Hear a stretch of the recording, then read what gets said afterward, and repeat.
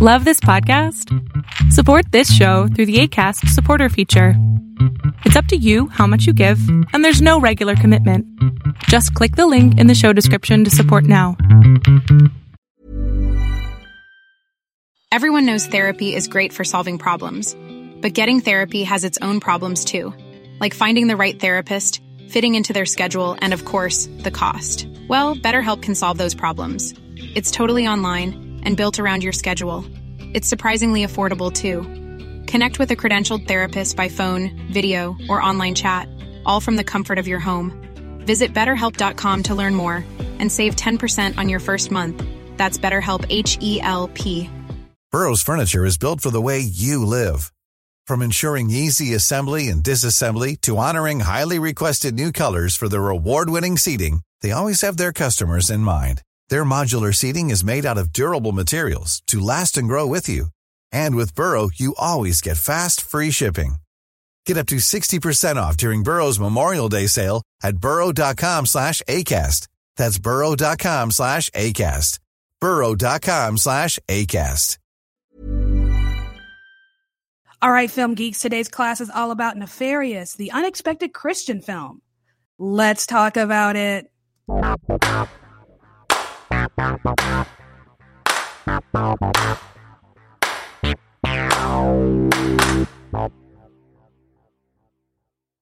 What's up, y'all? Welcome back to another episode of All Right, Let's Talk About It. My name is Savannah. I am your host. I do film reviews and film industry commentary.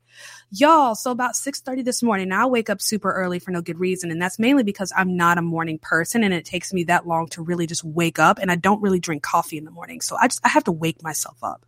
If I go for a run, a walk, or I go to the gym, I usually drink a Celsius right before.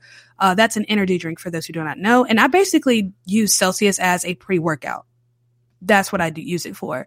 But I didn't go working out this morning at all. So I just kind of laid in bed until I just kind of woke up and got ready for the day. And at about 6:30 this morning, there was this loud boom outside, just really loud. Just sounded like something just kind of burst and exploded. And, you know, living in a city where people get for fun, of course, worst case scenario. But thankfully, one of my roommates, she's from here. She grew up in Algiers. I kind of live west of the French. I live west of the French Quarter, not far from St. Charles Avenue. So I guess you could say if there were a safer part of town, this would probably be it. As far as like heinous crime goes, mostly it's car theft. I mean, you can get shot anywhere in the city of New Orleans, but, you know, this being that kind of city, that was my first thought. Did someone just get shot? What just happened? I'm waiting to hear sirens. I'm waiting to hear people screaming. I don't know what's happening because I've never heard a handgun shot before. Now, I've heard a shotgun and I've heard rifles, but I've never heard a handgun shot.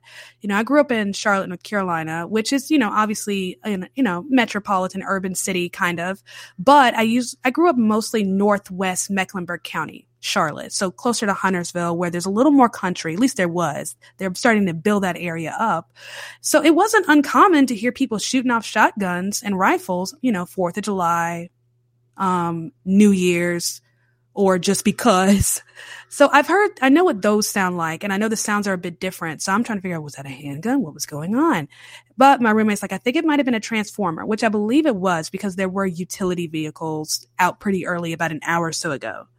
So something, you know, exploded somewhere, but we didn't lose power, and that's all that matters. And as far as I can tell, nobody died today.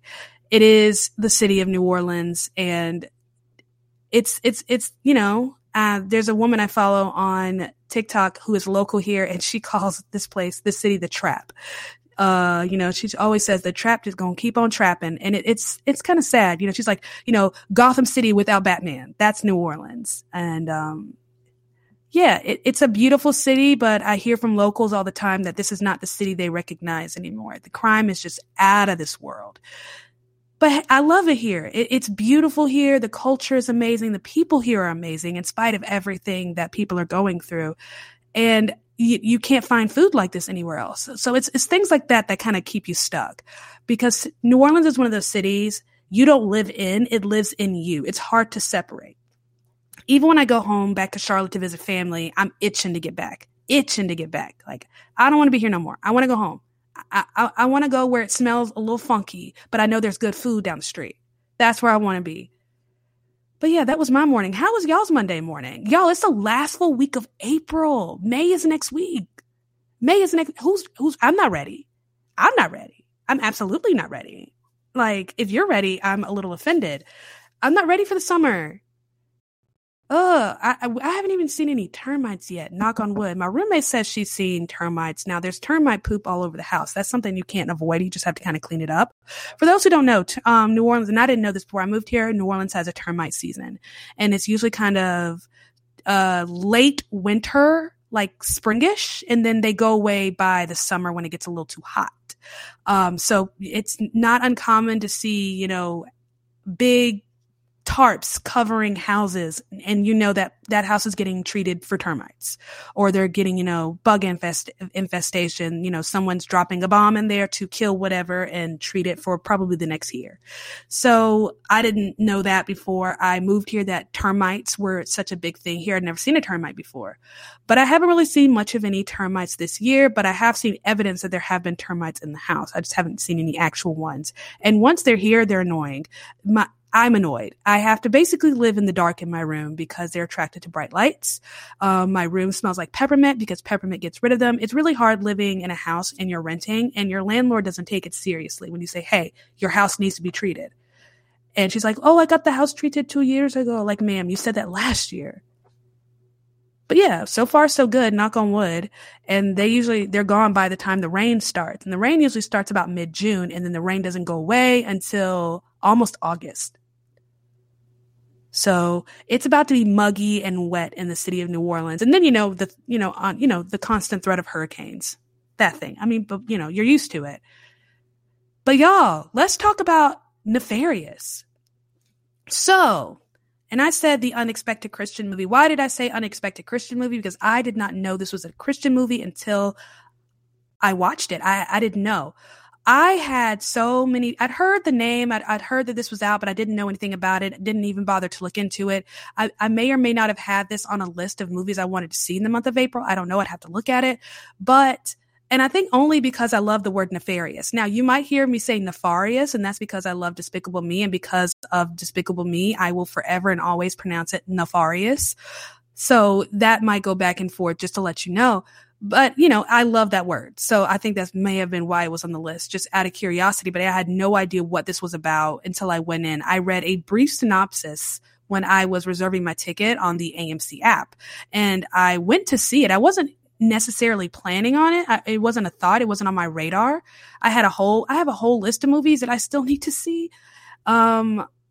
But people have been begging me to see this movie on 3 different platforms. Now, people ask me to see movies or say, hey, are you going to watch this movie? You're going to review this movie. And I wouldn't say I ignore it. I definitely take note. But I've also said many times, like, I see what I see because I want to see it. I'm not getting paid to do this. Everything I do is pretty much out of pocket. I have AMC A-list, so I pay about $21-ish a month for that. But everything else is pretty much out of pocket. Now, if I was getting paid to do this, then I would see pretty much everything I could. But I kind of have to limit it to movies that I actually want to see. Now, with AMC A-list, I can afford to see something I really don't want to see and something I'm probably not going to like in the end. But so Nefarious just wasn't on the immediate list of things to see, but people on 3 different social media platforms were begging me to see this: TikTok, Instagram, and Substack Notes. Maybe Twitter too. I don't even know. But yeah, people have been begging me to see this movie. And I'm like, what is so special about this movie? Now, anyone that follows me knows I love scary movies. They know I love supernatural movies, stuff like that. But I also have a lot of conservative Christians who follow me. So it's not something they would typically suggest. No one clowns on me for what I like to watch. I think people are like slightly concerned, like, do you not get nightmares? Are you okay? Do you need to pray? Do you need prayer? Like stuff like that. Like people are, super sweet about it, but no one bashes me for it. But I wouldn't expect any of my followers to openly, especially on Instagram, because that's where most of my conservative followers are, is Instagram. I wouldn't expect, well, I wouldn't say most, but I'd say a good chunk of my Instagram following are conservative Christian family people. I wouldn't expect anyone on my Instagram to push a movie like this, something thriller, horror, anything like that. So I was slightly curious. So I wanted to see, like, when is the movie playing? And the only showing last week was at like 9:50 at night on a Friday, because I went to see Chevalier and The Pope's Exorcist last Thursday. I was supposed to see The Covenant. I'm actually going to see that this afternoon.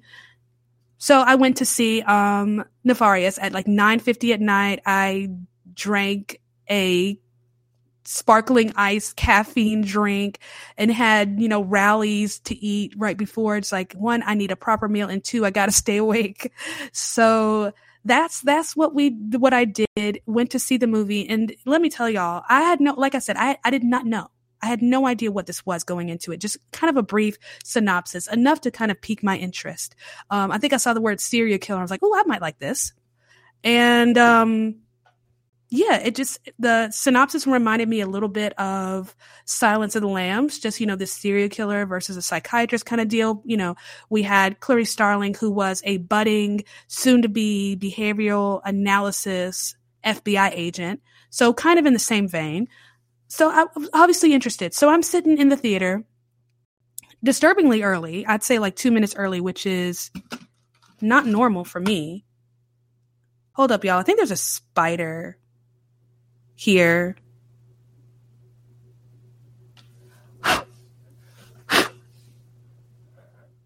It's a spider, but I can't tell if it's alive or dead. And I don't want to pause this thing at all.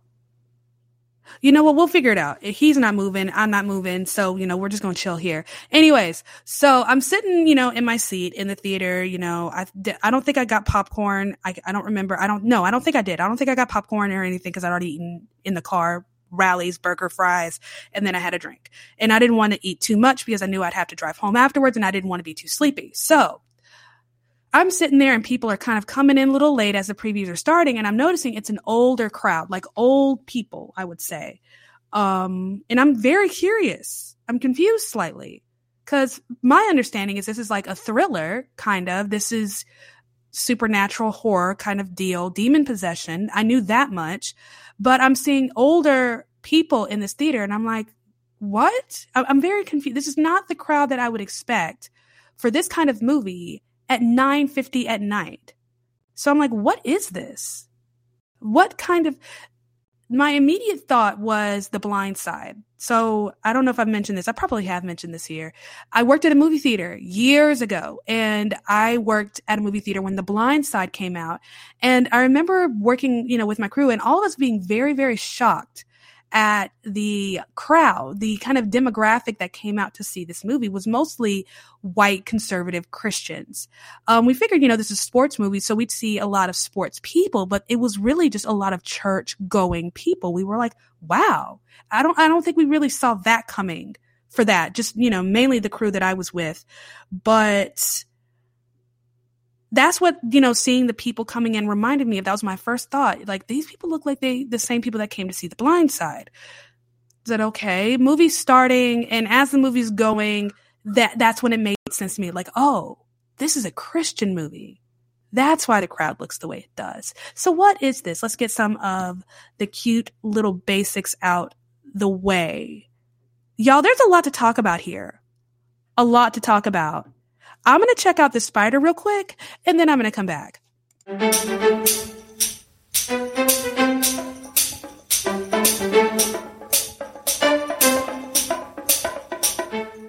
Okay, so that was a spider, and it was not dead. It is now. We're Gucci. We're good. We're ready to go. No one has to burn the house down. Let's continue. So, Nefarious. Now, I'm going to let you know right here, right now, there will be spoilers. I don't know how else to talk about this movie outside of spoilers. And also, if you are not Christian in any way, or if you are pro-choice, and you are not up for hearing things that you don't quite agree with, if you're not mature enough to handle it, I know that sounds mean. I don't know how else to say it, honestly. You may want to stop now because, one, this is a Christian film, and it is a very pro-life film. It covers the 3 biggest pro-life issues: euthanasia, abortion, and execution. It covers all three. So I'm just letting you know right now. So don't come into a comment section somewhere and saying this is that and the third. I warned you. This movie is Christian and it's pro-life, and we're going to go there. We're going to talk about this movie as it is, not the way you, I, or whoever else thinks it should be. It is what it is. So there will be spoilers. This movie is Christian and it's pro-life, and we're going to talk about those things. So let's go. Let's get into it. So what is this movie? Nefarious. This was directed by two dudes, Carrie Solomon and Chuck Konzelman. I should know these names. Okay. There's no excuse. I should have known who these men were because I've seen a good chunk of their movies. I think I've seen most of the movies they've done. They did a movie called What If in 2010. So again, remember I said I worked at a movie theater, right? Now we actually had this movie, What If, at our theater, small little Christian movie. And we didn't think it was going to be with us for very long. No, we had that thing for months. I think that was when I was there, one of our longest running films because people kept wanting to see it and the studios weren't ready to pull it back. As long as it was making money, it was Gucci. And here's the thing about movies and movie theaters, because I know you've probably heard it said that movie theaters don't make a whole lot of money off of ticket sales, which is very true. Those first couple of weeks, movie theaters maybe see 10% of that. It all depends on what's been negotiated. But the longer a movie is there, the more money the theater gets. That scale starts to slide. So the first couple of weeks, it might be 90-10. 90% of the ticket sales go to the studio, 10% goes to the theater. And then that scale changes as the weeks go on. So it might go to 70-30, 60-40. So, and eventually it flips if the movie's there for very long. And we had this movie for months. So it got to a point where most of the ticket sales that were being made off of this movie, our theater was getting. And that thing kept selling out. So we had it in a normal, regular big theater, but that theater did very, very well for a while until it was only getting half full. So we moved it to one of our smaller theaters. And we had a little kind of artsy section where we had a bar in our theater where people could drink alcohol, but they could only drink alcohol in those theaters unless we had like a special event or something.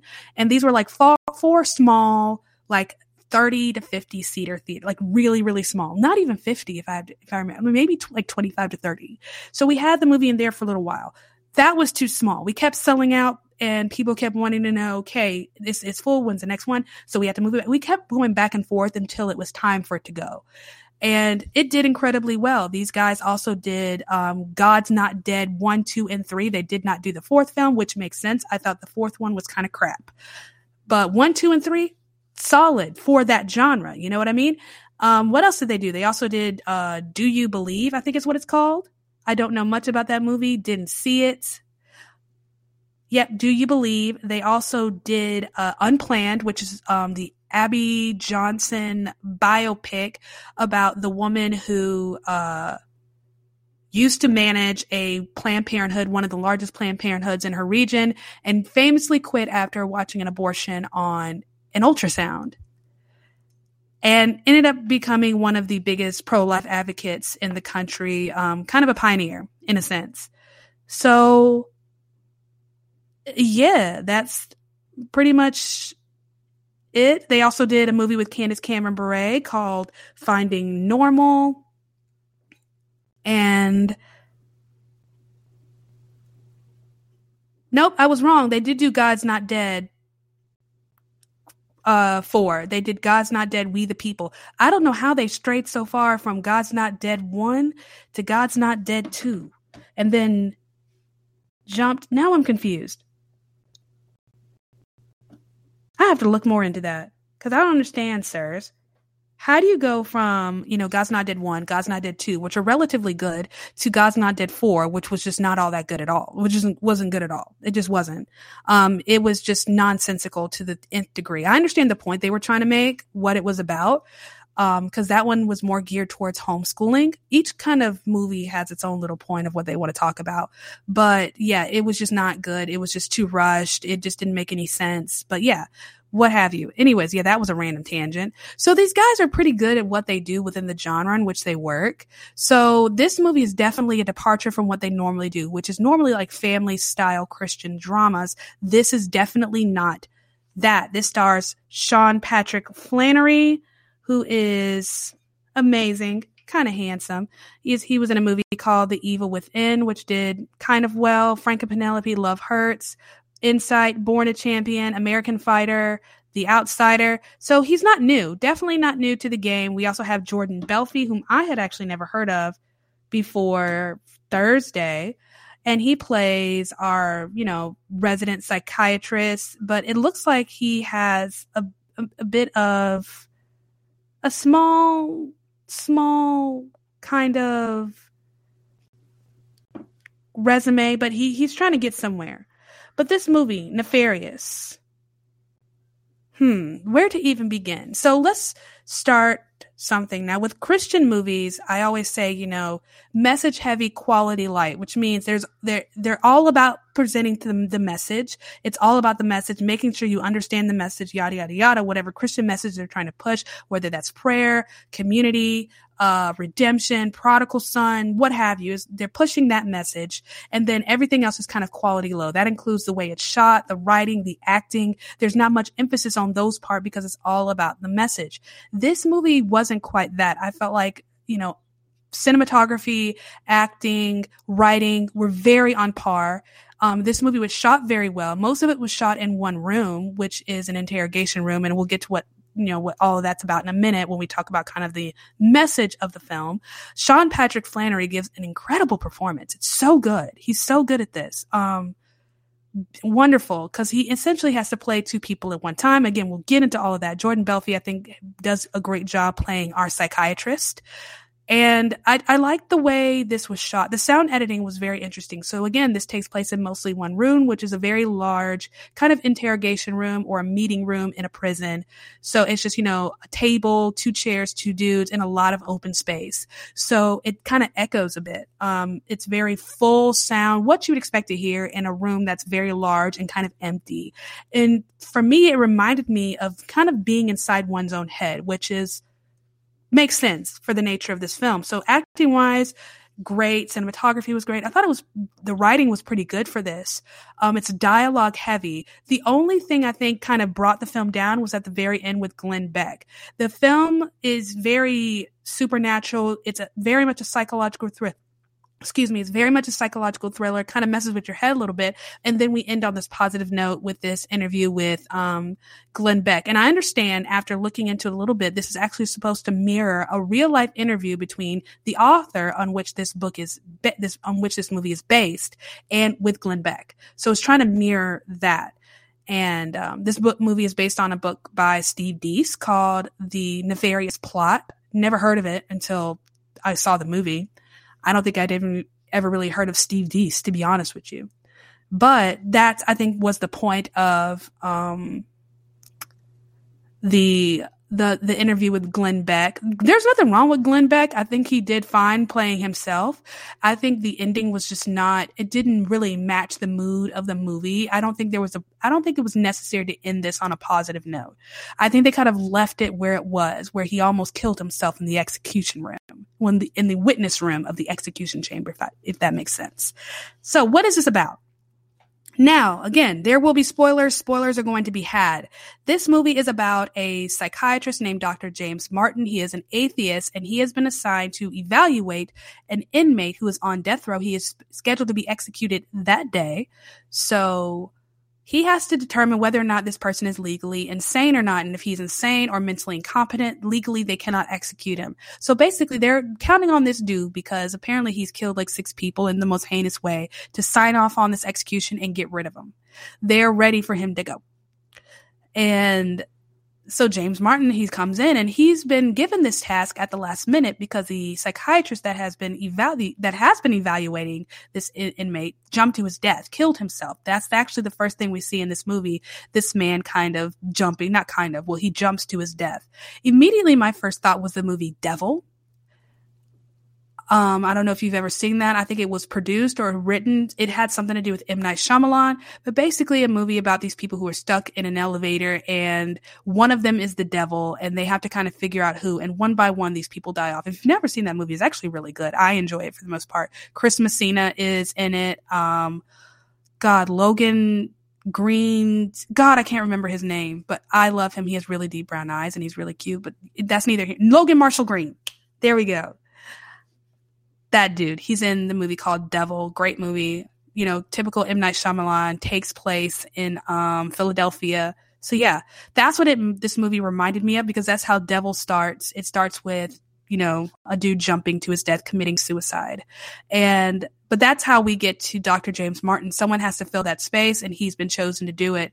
And apparently this is all by design, because Edward, our inmate who is accused and has been convicted of killing 6 people and is about to be executed for it, apparently Edward didn't kill anybody, but it was the demon who has been possessing him since he was very, very young, who did all of the killing for him. And he's very cruel about it, because he has moments where he possesses him and he does these evil things and he snaps out of it. And he leaves Edward to deal with the aftermath, the pain, the guilt, and the shame, and the fear and the confusion of it all.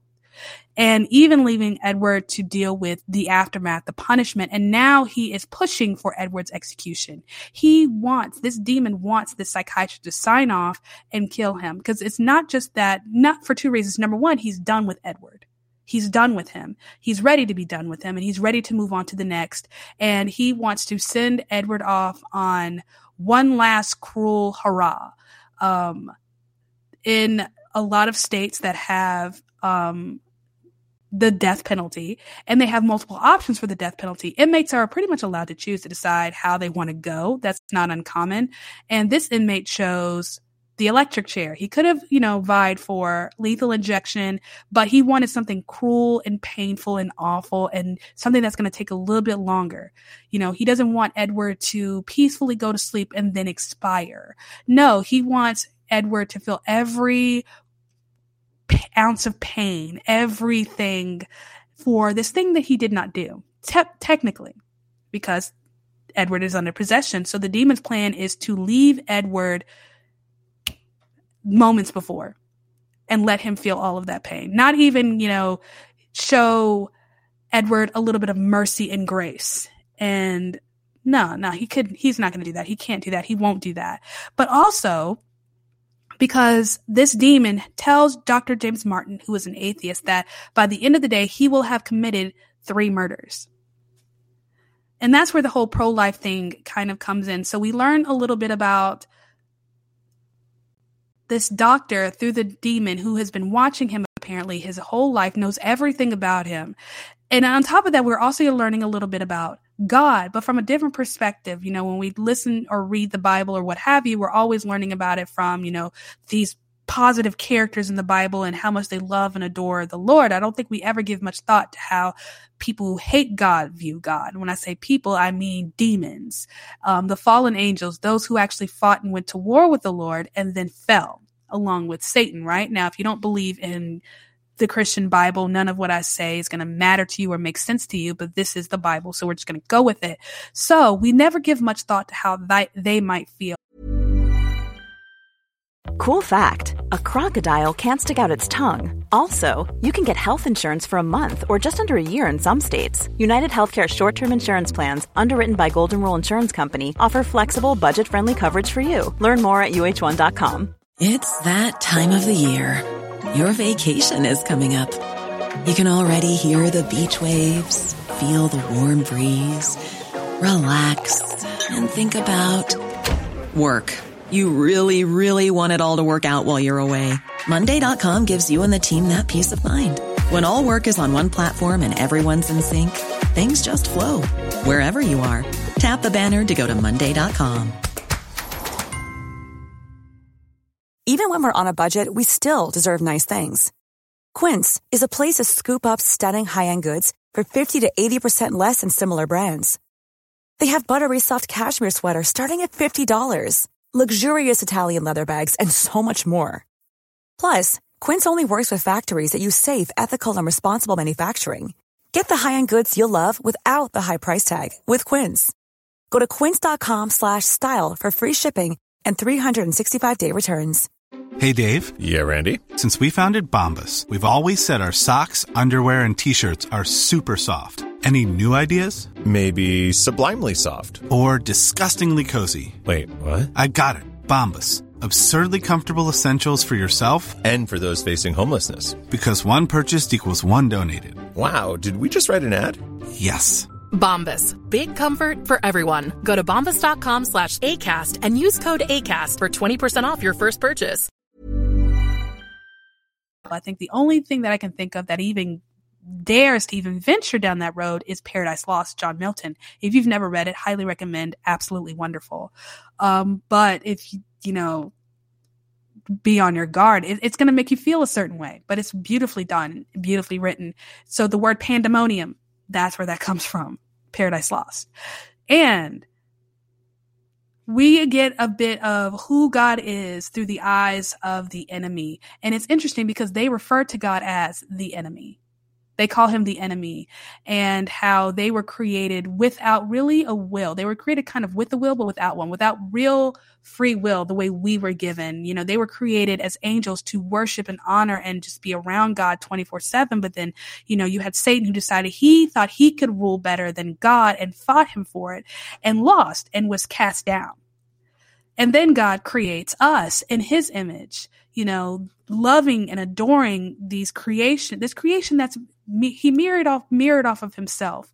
And that's what the whole thing about, you know, the fall and sin and all this jazz is really the enemy attacking us to get to him, because they can't really get to him. It's very interesting. I think this probably presents the gospel in an interesting backwards kind of way. And I think it's a great gospel presentation for those who may not know the Lord, or who might be young in their faith, or they might have questions. They might be curious. I think, and this is going to sound bad and slightly mean, but just hear me out.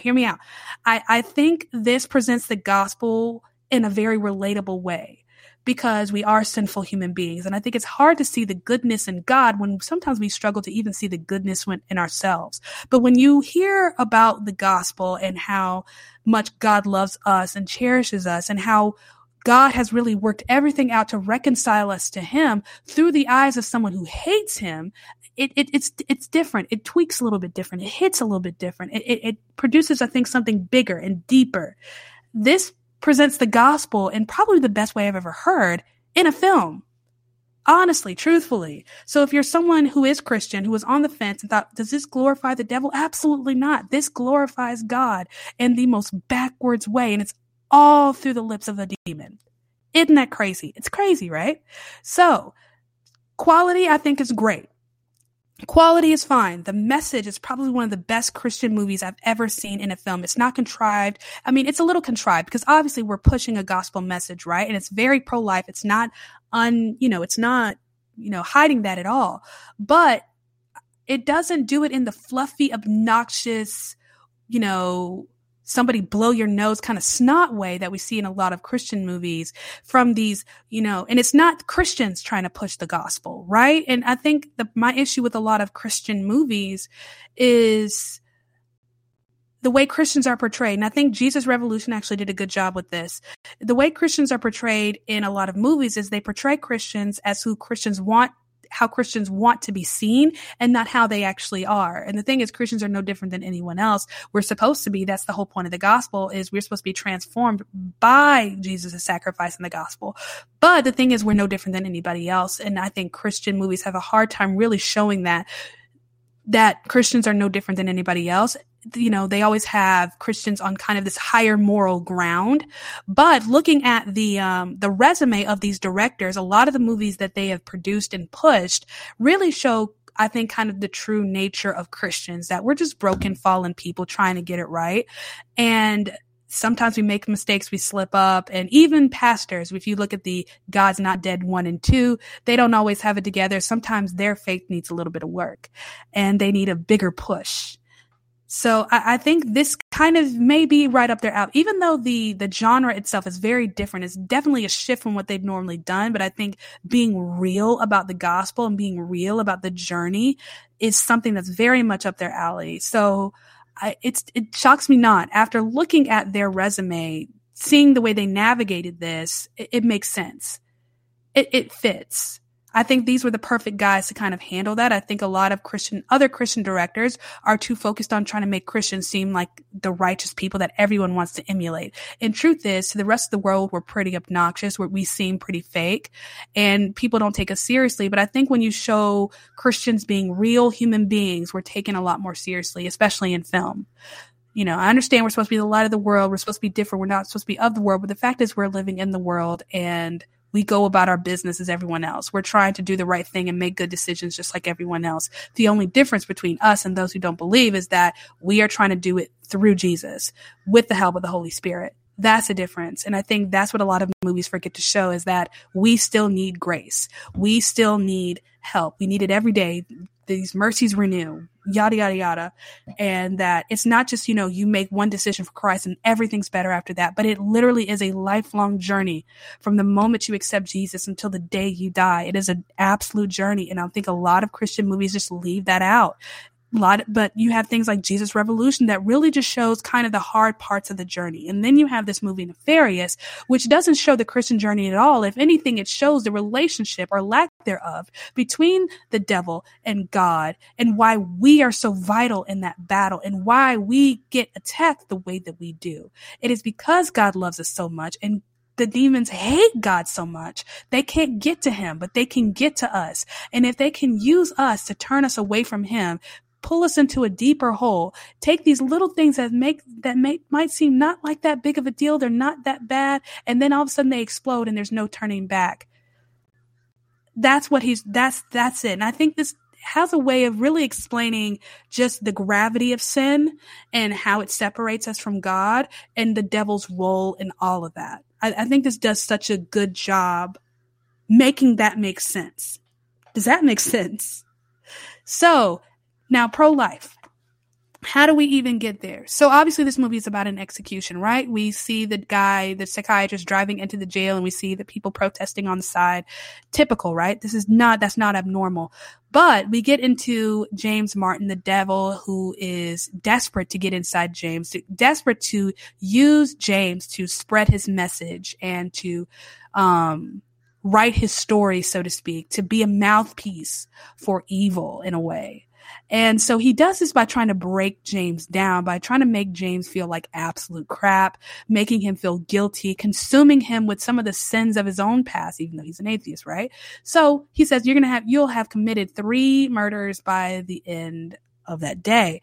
And he, so I'm thinking, how's he going to do that? Like, is he going to kill somebody in the prison? Like, how's it going to happen? No, he takes things from James' past and even from his present and his future. So the ghosts of Christmas past, present, and future, here they are. So he talks about James' mom, who was terminal and died via euthanasia, a decision that James made, and basically calls James out on his reasons for why he did what he did. He says, she was in terrible pain. She was terminal and she was suffering so bad. And Dean was like, bro, you were inconvenienced. You were tired of taking care of her. You just wanted to get on with your life. And hey, she was going to die anyway. Really just kind of pulling out some of the guilt that he was experiencing with his mother's death, kind of just digging and clawing at that. And it's so interesting seeing the devil do this, and then also thinking about how Jesus was tempted on the mountain, kind of sort of while he was in the wilderness, and just the way the Bible tells us, in Christ there is no condemnation. And seeing him being condemned in that way and being accused of being this awful, evil person, taking me back kind of to Revelation 12, where it talks about how we have an accuser who accuses us before the Lord, and kind of seeing that acted out. You hear about these phrases and things in the Bible, and sometimes it makes sense, sometimes it doesn't. But this movie, I think, takes those things that we hear and read and makes it make sense in a very visual way, because sometimes you need that little bit of extra help. I think this does a great job of really portraying and pushing what it looks like and what it could look like when the enemy is your accuser. That's what it is. And so there he is with that. That's one murder, he says. That's one.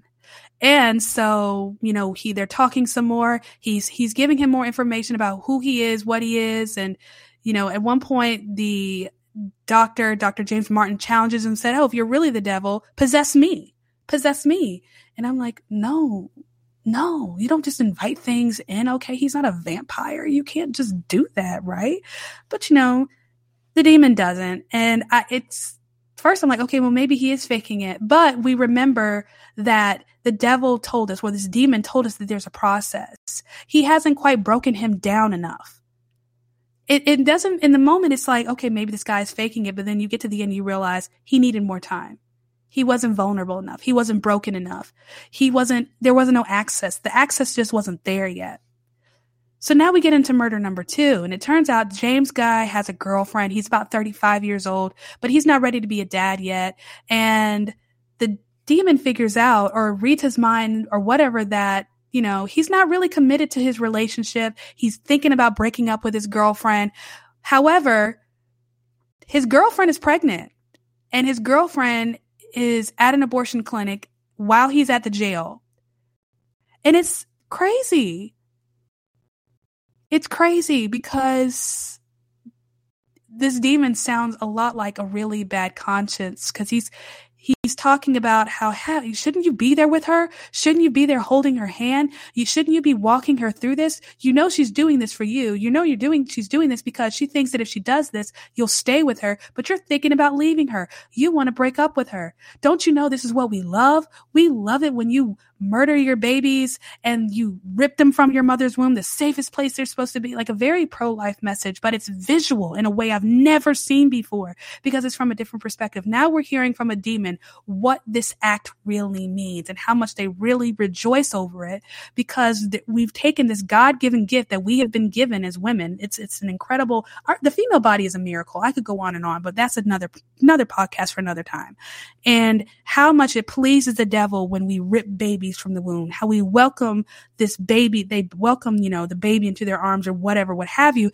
And so we really see the moment when the abortion kind of happens, but not at the abortion clinic. We're still at the jail and the demon is kind of counting down and saying, you know, she's in the operating room. They're going for it. It's done. It's done. And so Dr. James Martin races out of the room and he finds a phone and he calls the abortion clinic and he's like, hey, is she there? He's trying to get her on their phone. It's not happening. So he calls the abortion clinic. Hey, is she there? And she's like, oh, we just reeled her to recovery.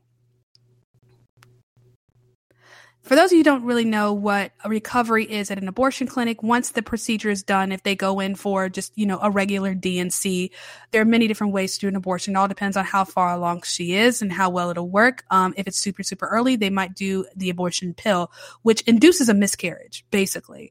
And then you might have but if it's farther along, you might have a D&C, which you have to do at the abortion clinic. And after the abortion is done, they wheel the woman to a recovery room. It's not like an ICU where they might give her a bed. Usually, no. They usually don't have the space for that, but it is a large room and sometimes you're in there with other women and recovering so that you can walk right out. There really isn't a follow-up process unless something goes wrong and there are complications like hemorrhaging or anything like that, which they may have to call an ambulance because most of these clinics are not equipped to deal with those kinds of medical issues. So it's a very cold room. It's isolating other women who are crying. They're upset. They're heartbroken. They're trying to, you know, muster up the courage to be okay with the decision they just made. But it's a part of the process that no one talks about. They don't talk about what happens after. I think a lot of people really think that a woman goes in for an abortion and then she walks right back out. No, afterwards they reel her to recovery. And it's not like going into a hospital room like an ICU where they give you a bed and fluids and a television so you can rest and sleep. No, you're in a chair in a room until it's time for you to leave. And usually you're there with other women. It's not like you're being tended to by nurses, being checked on, followed up. None of that. It's very isolating and nobody talks about it. So for them to even mention that part, I thought was very interesting. Now, well, what about this third murder? Well, that's where the execution comes in. We have a murder from his past, a murder from his present, and now we have a murder from the future. And that's why James is there. He wants James to sign off on the execution because it has now been deemed that in order for this man to be executed, a psychiatrist has to sign off saying he is fit for execution. He's mentally fit, which is a crazy thing to say out loud, but here we are. And if he signs his name on that warrant, he's basically signing away his death, and it's on him. The entire thing rests on his decision. Nothing. If he says no, he lives. If he says yes, he dies. It's up to, he is carrying the weight of the decision of life and death in his hands. And this is the third time he's had to do it. He did it for his mother when he decided to have his mother euthanized in the Pacific Northwest. He did it with his girlfriend when he's told his girlfriend, hey, I'm not ready to be a dad. I don't want to be if this is what you want, I don't want to be with you, pressuring his girlfriend into getting an abortion, even though he's planning on breaking up with her anyway. So, and now we have a man whom he knows at this point, he knows is innocent. Because he knows this demon is real. He knows it, but he's not quite ready to make the leap. He knows that this man is possessed by a demon. He knows that this man is innocent, that he himself is really not right. He's under duress in a sense. He knows. But then things get violent because the demon realizes, hey, he's about to switch and not sign off. So let me do something drastic. He harms him in a personal way. And now that he is riled up, angry, and feeling a little vengeful, he signs it and says this man is fit for execution. We get to the chamber where things are going, and he decides, I have to see this thing all the way through. Now, I was very curious as to how they were going to show this, if they were actually going to show the execution, and they do, and it's brutal, and it's ugly, and it's hard to watch. It could have been more gruesome. I think if you've seen Shawshank Redemption, then you're not unfamiliar, but it's been a while since I've seen this movie. It was pretty ugly. So we kind of see the process. The moment when he is waiting for his last meal, but he doesn't get it. Because when the guy came in and asked him for his order for a last meal, the demon switched back and said, actually, know what? I'm not hungry. I don't want anything. So when he's Edward in his cell waiting for his food, it's like, hey, where's my last meal? And he's like, man, you said you didn't want one. Don't you remember that? And he realizes, crap, the demon took away my last meal. We see him get his head shaved because he's getting electrocuted. And in order to get electrocuted, you can't have hair on your head because it messes with shit. So I said shit. It messes with stuff. So they have to be bald so that it's a clear current. We watch that part. We watch them fasten him we watch them walk him down to the chamber. We watch them strap him into the chair, and we watch them flip the switch, not once, but twice. And all the while, James is sitting there among a bunch of witnesses who are watching this man die. I cannot imagine sitting there and watching someone die. I don't care what they've done. The nightmares, the trauma. I mean, it's one thing to watch it in a movie, but to watch it in real life, to know that you just watched someone just minutes and seconds before breathing, living, and now they're no longer. That's insane to me. Absolutely insane. And that's when the movie should have ended. Because that's when the possession for James starts. Edward's dead. That vessel is gone. James has been broken down. He's vulnerable enough. There's enough access, and he slips in. And he loses his mind, so to speak, and almost kills himself. And apparently is saved only by what they could deem to be a miracle. Because he puts the gun under his chin and he pulls the trigger, not once, not twice, I think 3 times, and nothing happens. But we learn later in the Glenn Beck interview that when, ballistics tested the gun, it fired just fine. There should have been no issue. He should have been dead. So something miraculous happened, but he's not quite ready yet to say he's a Christian, he believes in God. To me, that was probably the most honest part. This idea that I think a lot of movies, Christian films, after someone has this grand experience, all of a sudden they're a believer. I mean, that's not always normal or natural or true. Sometimes it takes a minute. You've gone through something you can't explain and you're trying to figure out how to make it make sense, but you know that what you experienced was very, very real. You're just not sure how to make sense of it. But we see this man who's kind of on his way to getting there. He knows that demons exist. He knows that evil exists. Now comes a part where you realize that God also exists. And you have a choice to make. You can either serve the devil or you can serve the Lord. Because that's the choice that he's being given. Serve me is what the demon is telling him. Do what I want. Write my story. A story that has already been written, apparently. They find it in his cell where it says, I, Nefarious, by James Martin. He's never written this book. He doesn't know anything, but he is hoping that James Martin will put out his words, his plot, his plan for taking over the world, hoping that other people will read this and fall to the dark side. That he's hoping that while he has James under his influence, he can get this thing published and get it to the masses and they can get more people and more souls that way.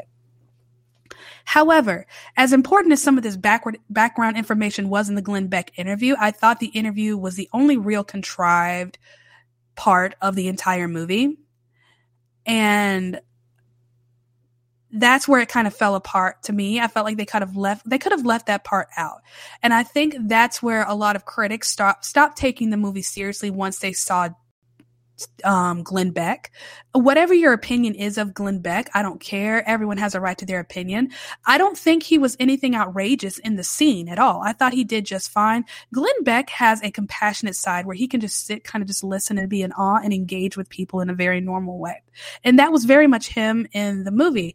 But I thought the scene itself was unnecessary. And honestly, if they really wanted to get a message across, I think they could have left that out. And I think the impact would have not only been the same, but at the same time, greater. Does that make sense? So I felt like they could have left that part out. That was the only thing. But other than that, I thought this movie was incredibly effective. I thought it was beautifully done, haunting. It's not a horror. It's definitely a psychological thriller.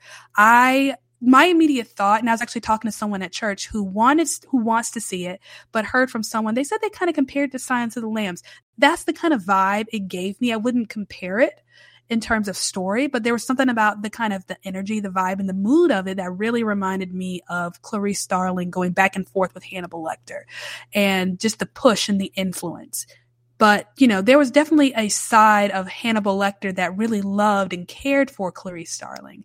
That was obviously not here, but definitely kind of a similar vibe. But I enjoyed it for the most part. Critics, however, are not loving it. There aren't a whole lot of critics that are, reviewing this on Rotten Tomatoes, but definitely enough to give it like a 29% rating on that website, meaning they just don't find it to be that good. However, I take what critics have to say with a grain of salt, because there are definitely a lot of movies that have gotten high ratings and shouldn't have. Some movies just get a pass because of one thing or another, and some movies get ripped to shreds for one reason or another. And sometimes it has nothing to do with the quality of the film, but the overall message that it sends, or lack of message that it's sending. Sometimes it's a race thing. Sometimes it's a woman thing. You got to see some things for yourself. I recommend highly, if you're somebody who likes to read critic reviews, I enjoy reading critic reviews. That's me. I'm a nerd that way. I don't know. Audiences are loving this, but critics not so much. Take it with a grain of salt. But me personally, highly recommend. Highly recommend. Want to advertise on this podcast? Check the episode description to see how you can be featured on the next episode.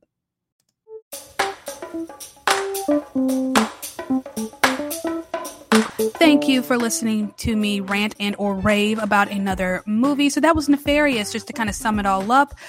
Beautifully shot, great writing, great acting. The only issue I had was the very end. I thought they could have left that part off and it would have been more effective, but it is what it is. It wasn't terrible, but I highly enjoyed that. I thought it was a rare breed of a Christian movie where the quality and the message were both heavy and very well done, great executed from a, pretty well-known, it seems, Christian directing team. Well known to everyone but me, apparently. Why I didn't recognize their names, we'll never know, but it is what it is. So if you're someone who is a Christian, heard about this movie, was unsure, I'm telling you, it's not what you probably think it is. No, it does not glorify demons or the devil. It definitely glorifies the Lord.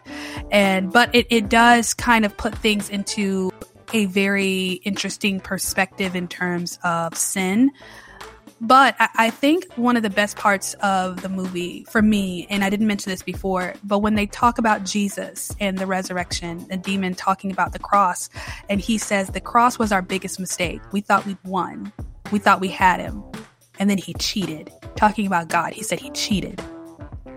That to me was so powerful. What an interesting way to look at it. I think seeing that God is playing more than one game at once, and game sounds like he's, messing around, but his plan, I think, is much more deep and complex. And sometimes it's not always all about us, but he's doing something much greater. And I think that's what it kind of adds to.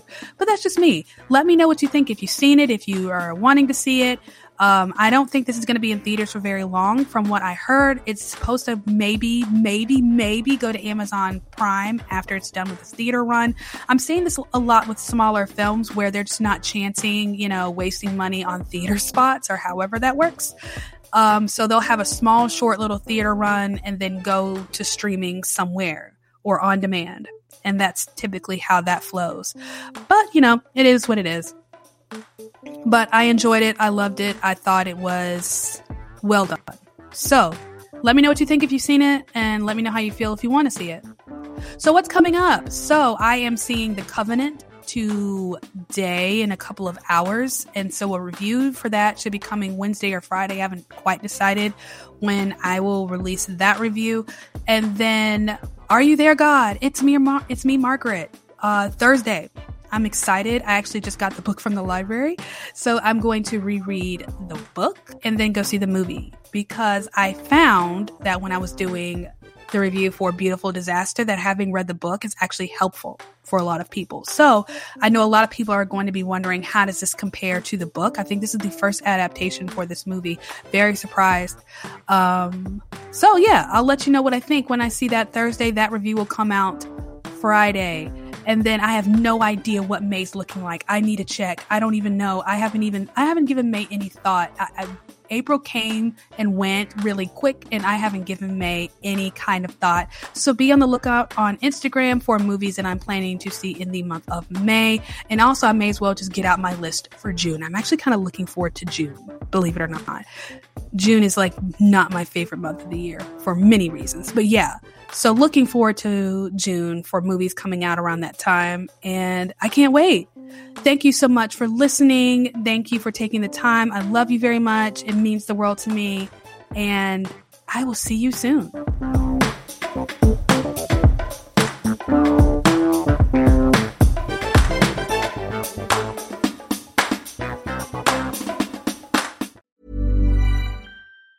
Planning for your next trip? Elevate your travel style with Quince. Quince has all the jet-setting essentials you'll want for your next getaway, like European linen, premium luggage options, buttery soft Italian leather bags, and so much more. And it's all priced at 50 to 80% less than similar brands. Plus, Quince only works with factories that use safe and ethical manufacturing practices. Pack your bags with high-quality essentials you'll be wearing for vacations to come with Quince. Go to quince.com/trip for free shipping and 365-day returns. Planning for your next trip? Elevate your travel style with Quince. Quince has all the jet-setting essentials you'll want for your next getaway, like European linen, premium luggage options, buttery soft Italian leather bags, and so much more. And is all priced at 50 to 80% less than similar brands. Plus, Quince only works with factories that use safe and ethical manufacturing practices. Pack your bags with high-quality essentials you'll be wearing for vacations to come with Quince. Go to quince.com/pack for free shipping and 365-day returns. Imagine the softest sheets you've ever felt. Now imagine them getting even softer over time. That's what you'll feel with Boll & Branch's organic cotton sheets. In a recent customer survey, 96% replied that Boll & Branch sheets get softer with every wash. Start getting your best night's sleep in these sheets that get softer and softer for years to come. Try their sheets with a 30-night guarantee. Plus, get 15% off your first order at bollandbranch.com. Code BUTTERY. Exclusions apply. See site for details.